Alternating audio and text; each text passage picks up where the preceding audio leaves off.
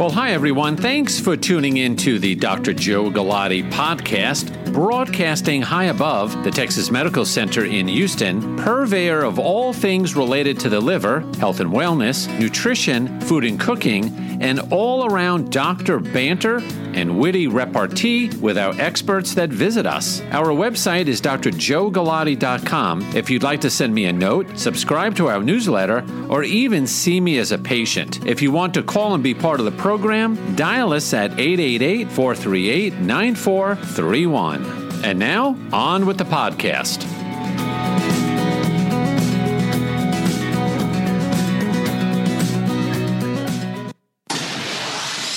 Initialize sequence now. Coming to you live from Houston, Texas, home to the world's largest medical center.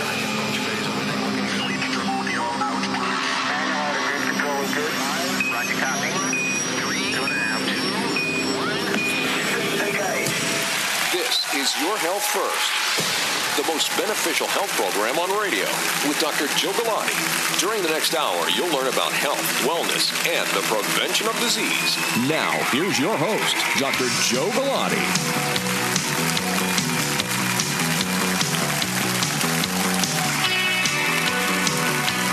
Well, it is another awesome Sunday night here.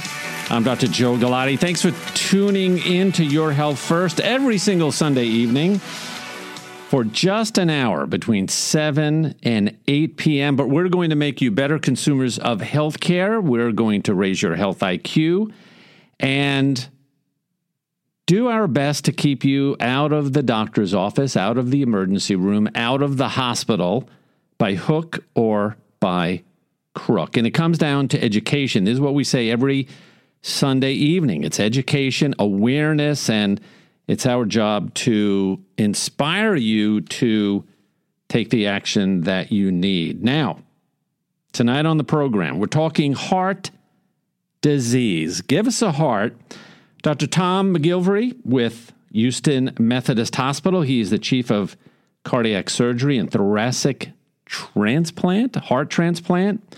He's going to be coming on the third and fourth segment, so stay tuned. If you have heart disease or have gone for heart surgery, heart failure, listen in. That's what your job tonight is going to be. And then it's always fun to talk about nutrition, and Helen Yuan, who is no stranger to Your Health First, she's sitting right across from me tonight. She's a registered dietitian, works with me Monday through Friday in our clinic, taking care of patients with liver disease, obesity, fatty liver. And I tasked her to come on and talk about consumer confusion with regard to food. And I think if there's one thing out there, if you are listening, you go shopping, you're trying to do the right thing, and you get fooled, suckered, whatever the word you want to use, to buy something that you probably don't need, and it probably is not giving you the health benefit that you think it might be doing. So Helen has a list of bewares that we're going to share with all of you tonight. Now, how do you get in touch with us? Well, the easiest way is go to drjoegalati.com. Links to the radio program, yourhealthfirst.com is there. Liver Specialists of Texas, our practice. Information about eating yourself sick, our book, is available there. Now, if you sign up for the newsletter, you can download Chapter 4 of the audiobook.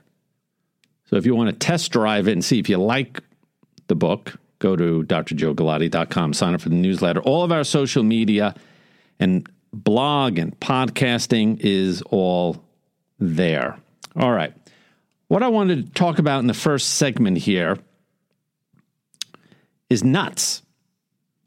And there is a newsletter that I get. It's called Nutrition Action. Helen, are you familiar with this? You haven't? No. All right. We'll make you familiar with it. This is really a very good publication. I've been getting it probably for about 10 years. And every month there are great articles about food and nutrition and disease. And there was a nice little table here about nuts. Now, when I talk to my patients about nuts, very important that nuts are part of your diet. But there's a few little fine points to understand. Number one, if possible, you want to buy raw nuts, not the roasted nuts, because they may actually taste a little better, but because they have added fat and oils, and that's the stuff that tastes good. So if you could buy raw nuts, they're going to be lower in calories. And if you can, get unsalted nuts, because many times they are just slathered with salt and sodium, and so many people have hypertension, they're overweight, and you're getting enough salt in the diet anyway. You don't need to get extra salt from the nuts you're chomping on. But nuts in general are a great snack, and that's where a lot of people that are struggling with their diet, struggling with obesity and their diabetes, it's the snacks. We are snacking ourselves into oblivion.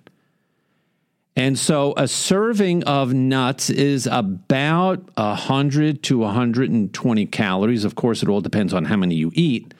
But that should be enough to satisfy you, I would say, in the morning to get you from breakfast to lunch. And then mid-afternoon, another serving of nuts. That'll get you through dinner so you're not famished and dive into the drive-thru on the way in. But anyway, this particular little graphic here talks about if you're going to have nuts, and I would not look at it to say eat a particular nut because it's going to give you a particular health advantage. I think have a variety of nuts, but keep in mind that there are 3 nuts in general that you may want to pay special attention to, and it is walnuts, sunflower seeds, and soy nuts. And the reason is that these have the highest polyunsaturated fat, which will tend to lower the LDL cholesterol, which is the bad cholesterol. So you should all know that it's not just the total cholesterol, it's the fraction of the good and the bad, and the LDL is the bad. So if you eat more walnuts, sunflower seeds, and the soy nuts, you are potentially contributing to a better lipid profile by lowering the LDLs. Opposed to Brazil nuts, cashews, and I absolutely love cashews. I could eat cashews all day. And macadamias, those have the lowest amounts of polyunsaturated. So I'm not saying never ever eat a cashew again, but limited moderation. You want to bulk up a little bit more. I would say on the walnuts, it's a marvelous nut to eat. So there's your public service announcement on nuts. All right, coming up in a minute after this break, Helen Yuan, we're going to be talking about some consumer confusion with regard to food and snacks and other things. I'm Dr. Joe Galati. Stay tuned. We'll be right back.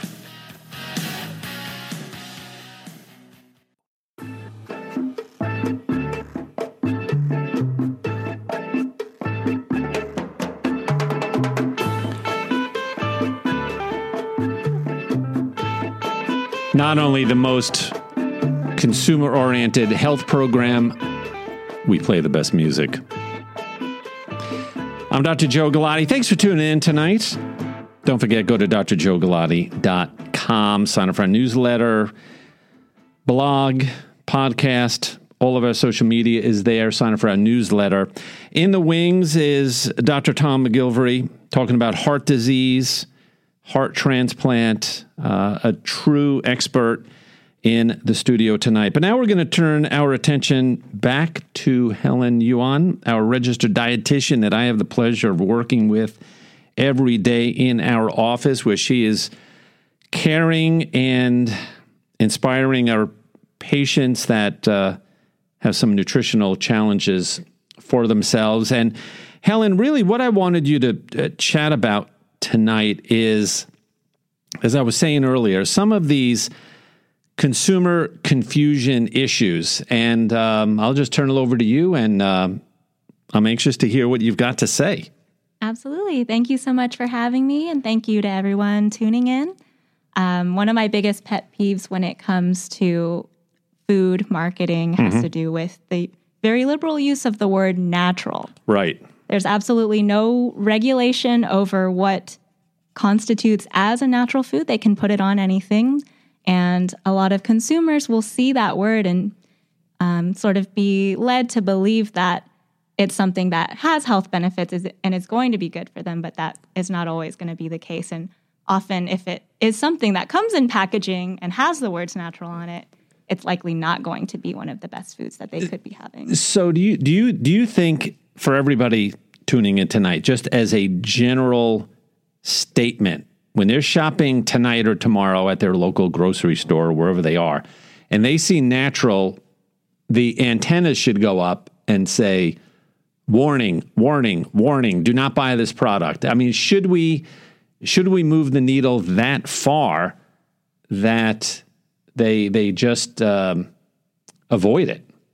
I would say that if they purchase any or look at anything in the grocery store that has any kind of packaging or is in any container, cans, bottles, they should already have that alert at maximum. Right. And be aware of what they need to look for, which would be the nutrition facts panel and the ingredients list. Right. They should really avoid giving any kind of credence to anything else that they see on that packaging aside from those two. Yeah. Now, can you give an example? Because really, I would think you could walk through the supermarket right now and probably pluck off 1,000 items in one breath. But is there one in particular that you are most concerned about, where consumers, a lot of our patients, are buying things with the intention of, it's natural, this is good for me and the family and the kiddos, but really it's just a bunch of bunk? Yeah, I would say protein bars are a big one. Total pet peeve of mine. Yeah. Pretty much candy bars with added protein in them. Right. And a lot of frozen meals that market themselves as promoting weight loss or being quote unquote natural. Right. Those are my two big ones. Yeah. You know, I see people walking around with protein bars and there is this, I mean, truly, whoever mastermind the idea that protein bars sell should win the Nobel Prize, because, you know, they did a brilliant job of advertising, but the vast majority of these are high in sugar, high in calories, and really of no major nutritional value. Absolutely. A lot of protein bars aren't even that high in protein. A lot of them will have the same amount that you would find in an egg or in a serving of nuts. Right. However, they definitely have much more sugar, a lot more preservatives to keep them shelf stable for as long as they are. A lot of things that, like you had said, are not providing us with any kind of benefits. And if there's something that people have on a regular basis, like they grab it for breakfast and they're on their way every day, it adds up. Oh, it sure does. Would you say, and what people tell me is that, gee, I get these protein bars, I put them in my pocket, in my bag that I carry to work, I keep them in my desk. It is super convenient, but I could rattle off 10 other super convenient things instead of that. What would you say? Give everybody some ideas here. Absolutely. So a lot of my go-to snacks that I would recommend over those sort of products would be fresh fruit, berries, strawberries, blueberries, raspberries. They're all in season right now. Cutting up things like apples or carrot sticks, or even just buying the baby carrots. You don't even have to do anything with them besides put them into a little baggie or a container. Cucumber slices, bell peppers, Greek yogurt, just plain Greek yogurt, cottage cheese, hard-boiled eggs, handful of nuts or seeds, like the ones that you had spent the first segment talking about. Now, the problem here, and you in seeing our patients, they will say, oh, you know, having some fruit cut up, that sounds great. I don't have the time. I'm stressed. And, I just take a protein bar and stick it in my pocket and we're done. What do you say? What do you say, to everybody tonight? That even though life gets in the way, and a lot of us are always pressed for time, that's just kind of how our world is structured nowadays, how our lives are all structured nowadays. But we have to prioritize our health. And in doing that, we need to make time for the things that we know are going to be changes for the better. Yeah.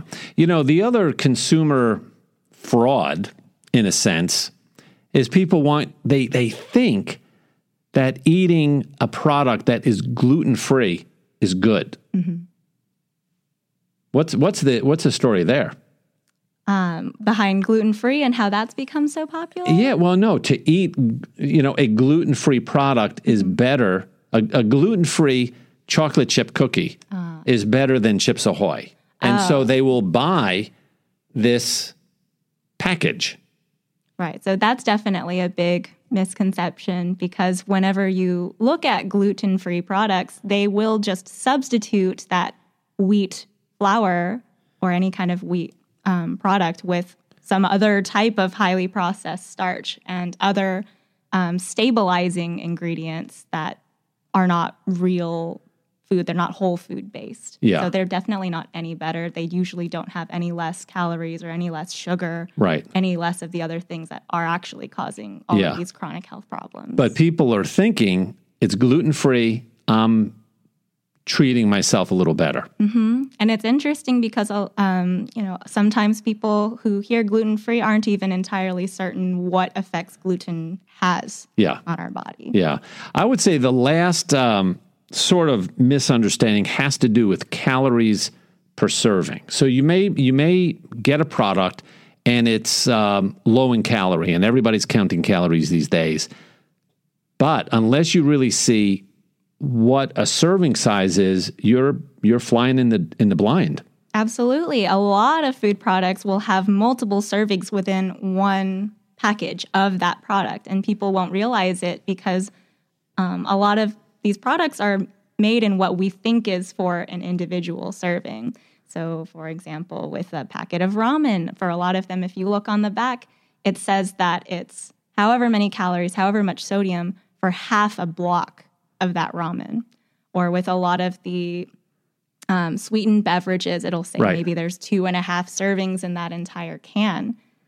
So whenever you're consuming it, you think you're only getting the numbers that you see there. But if you drink the whole thing, then you're going to have 2.5 times that amount. Yeah. No. I think the final line here is that you have to be informed.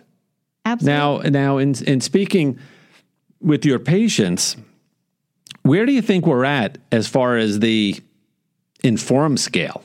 We still have a lot of work to do. We definitely do. It honestly surprises me very often how little our patients are aware of a lot of these different factors that we've discussed today. They really just have not been told about it before coming to see me. Yeah, and exactly. It's something that, I spent years in school learning, so it seems kind of like something everyone would know. But all right.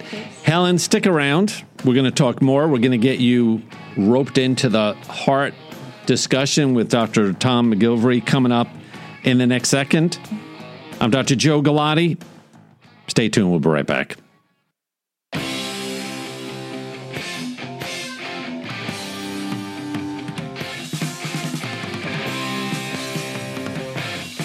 Welcome back, everybody. I hope you're having a great weekend.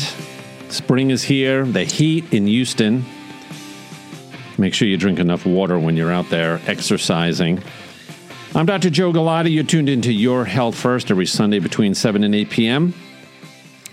Now, keep in mind that go to drjoegalati.com, sign up for our newsletter, all of our social media, information on how to see us as a patient, how to see Helen, if you've got any nutrition issues, and most importantly, the podcast of this week will be out on Thursday.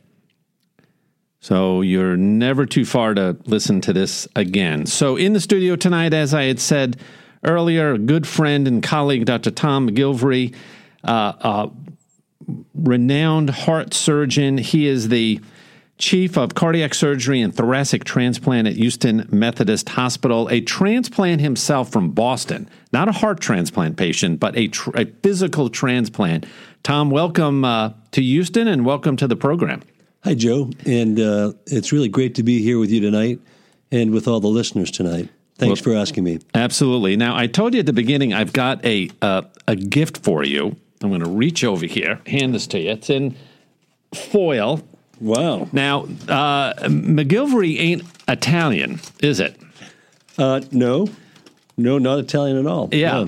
No. And some authentic Irish brown bread. Wow, Joe, that I made this afternoon with flour from Ireland that my mother-in-law smuggles in. So there you go. Joe, I'm moved. Thank you. This is a great gift. That'll be tomorrow breakfast. Now, Helen, is he allowed a little smear of butter on it? Oh. Yeah. All right. It's not going to affect your cholesterol profile. It's a double win. Yes.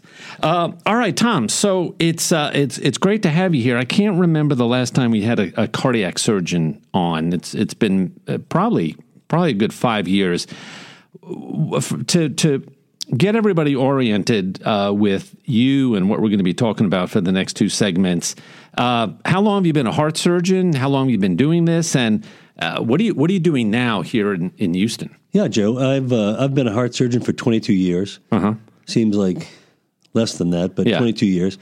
And I was offered the great opportunity 2.5 years ago to come down to Houston and work with an absolutely fabulous team at Houston Methodist. And so I head up the heart surgery program and the thoracic transplant program. Mm-hmm. Now, we'll talk about heart transplant a little later, but what kind of surgeries non-transplant? So, your typical heart surgery, open heart surgery. What are the kind of procedures that you're doing that the people listening may either have had one themselves or they know a relative that had some sort of heart surgery? Sure. So one of the most common surgeries that are done in the country is a coronary artery bypass grafting procedure, and that's for people who have blockages or stenoses in the arteries to their heart. That's what causes heart attacks and deaths from heart attacks. Valve surgery, valve replacements, valve repairs. There are 4 valves in the heart that can get diseases.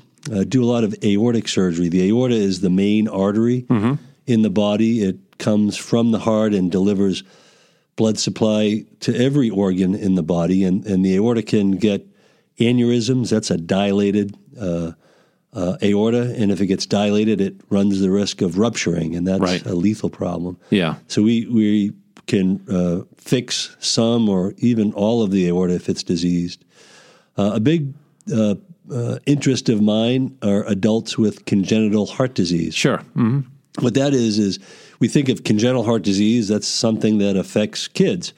And over the last 50 years or so, pediatricians, pediatric cardiologists have done a great job. And what was once a lethal childhood disease, now a lot of people are living well into adulthood and have problems from that as they get older. Yeah.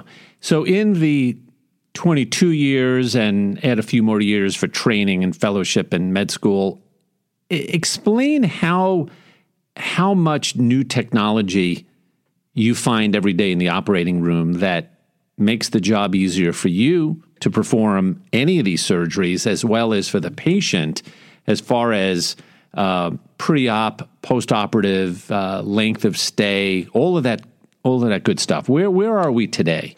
Joe, it's unbelievable, really, what's happened over the last quarter of century. We used to have to wait for people to have problems, to come in with a heart attack or to have heart failure. The ability to diagnose problems, the images that we have.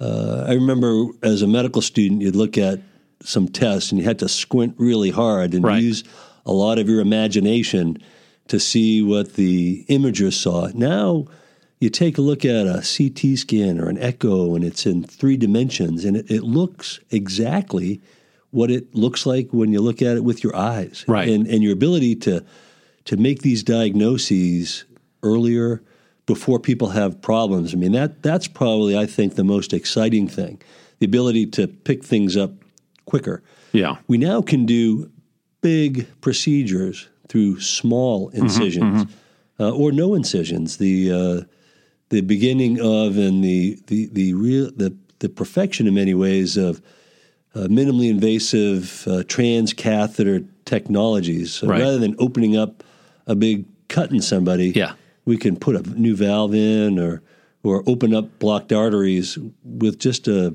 pinprick or needle hole in a blood vessel. Yeah, I mean, it really is amazing. Now, the one thing we were talking about a little earlier off air was obesity.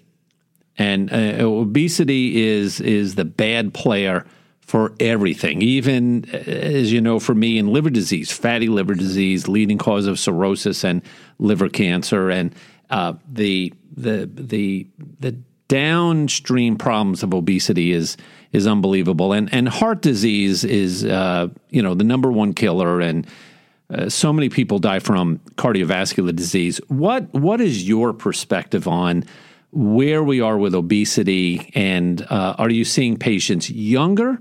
Are you seeing patients with more advanced disease because of obesity? And as Helen was saying, they're eating the wrong things. What's your, from a surgeon's perspective, what do you think of obesity? Well, certainly obesity has increased in the prevalence. I mean, it's much more common than it used to be. And obesity carries with it other associated health care issues, like the association of obesity and diabetes is very, very closely associated. And diabetes is a silent killer. It is one of the main risk factors for coronary artery disease and other heart disease.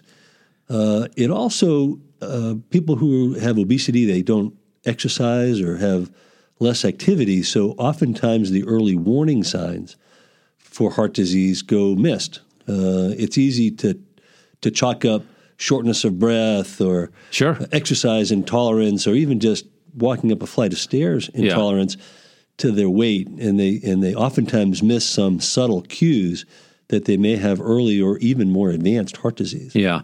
I would think that when somebody gets to see you for, like you said, bypass surgery, they're on the verge of maybe having a heart attack.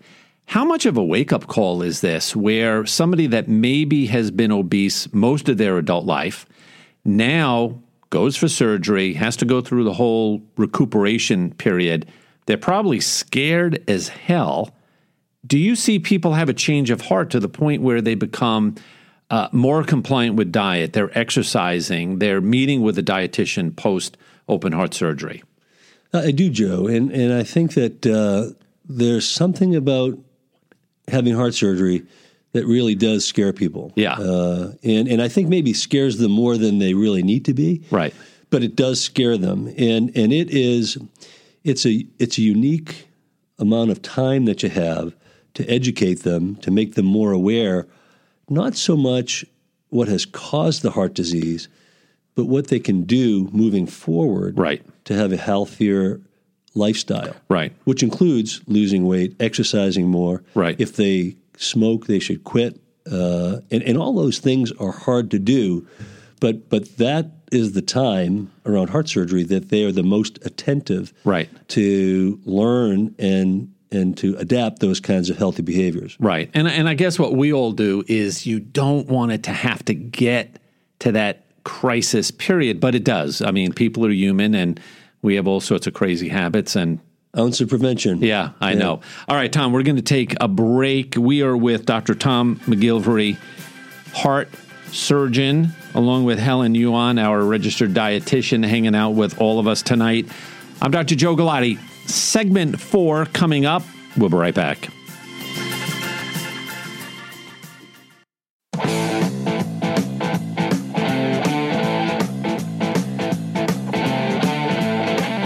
Rocking along tonight, Dr. Joe Galati. Don't forget, go to drjoegalati.com. Sign up for our newsletter. You could actually send me an email if you have any questions or comments about tonight or any topics that you'd like to hear about in the future, drjoegalati.com. All right. In the studio with Dr. Tom McGilvery from Houston Methodist Hospital and Helen Yuan. Helen, the one thing we picked up with at the end is that when patients are faced with a crisis, right? They're going for open heart surgery or they've had a heart attack, and now is the time to turn around their diet and lose weight and become compliant.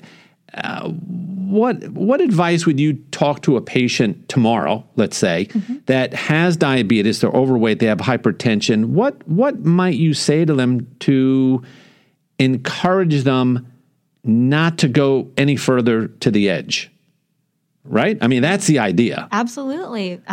Because just because you've had some kind of event or you've been diagnosed with something definitely doesn't mean that your life is over. You can absolutely turn back the clock, make a very long health span for the remainder of your life. So I'd say the biggest thing that you can do in order to do that is to start preparing your own foods from whole foods, from scratch yourself, so that you have control over what you're putting in your food and therefore what you're putting in your body. And also, of course, trying to be as active as you can. If you have any kind of limitations, make sure it's cleared with your doctor, but being active and moving those muscles, getting that heart working, that's definitely a big factor as well. Yeah, and I would say, and Tom, you have the same conversation with patients where don't wait for a tragedy to happen. Don't wait for that heart attack. Don't wait for that stroke. Have that wake-up call T-minus 6 months, T-minus a year before things go bad. No question, Joe. And because the trouble with a heart attack is an injury to the heart muscle. And as you lose parts of the heart muscle, that's what causes the disability, the inability to do the things that you like to do. Right. So absolutely, you want to, the best thing to do is, of course, to prevent it.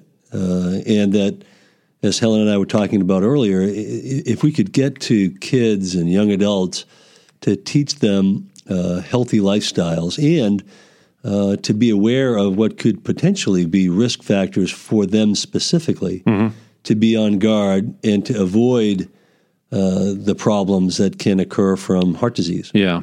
Now, one question, Tom, which you were trained in Boston, I assume? I was, yeah. Trained in Boston. I was trained the majority of my time in New York City. I've been in the Texas Medical Center 25 years. You've been here a couple years now. I like to say that, in a sense, Med Center snob. Big hospital, big complex. And there are plenty of well-trained surgeons, well-trained medical people throughout the country. But there's something special about that big city, big medical center, and especially where we're at, Houston Methodist Hospital, the Texas Medical Center. For somebody listening tonight that is in need of a heart surgery, a valve replacement. Now, we're not trying to say, hey, call us tomorrow and cancel your surgery. But I think people need to go into these types of surgeries well informed as far as what they are getting into, the complexity of the case, and is there a role for a second opinion? Is there a role from being in a community-based hospital, let's say? And again, they serve a tremendous role. I mean, the majority of care for everybody around the country is in small local hospitals. But what is the role for a behemoth medical center like this where we work and we've spent our entire career in? That's a great question and point, Joe. There are good doctors, good healthcare providers everywhere.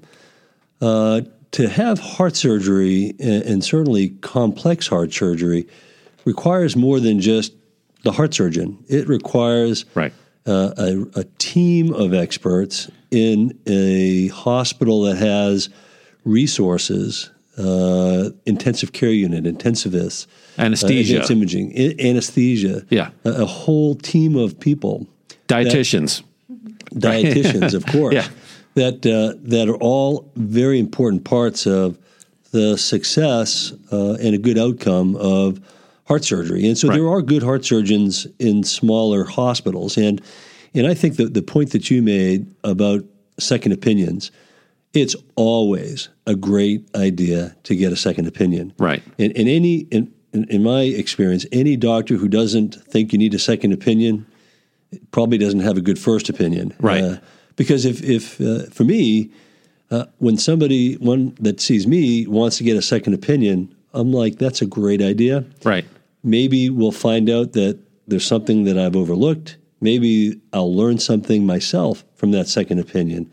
I have enough confidence, and I think most doctors will have enough confidence to welcome a second opinion. So it's a great idea always. Yeah, yeah. And again, this is in no way a slight against smaller towns and smaller hospitals, but I think in the pyramid of complexity, that's the way I look at it. Even in the space that I live in liver disease, there is certainly we are not taking care of every single patient with liver disease. I mean, that's sort of a silly comment, but it's getting up to the more complicated that you welcome these patients to come to the med center for another opinion. But I guess the other big problem is that this technology that you talked about is not equally distributed even within Texas or the Southwest or the United States. A lot of these new techniques just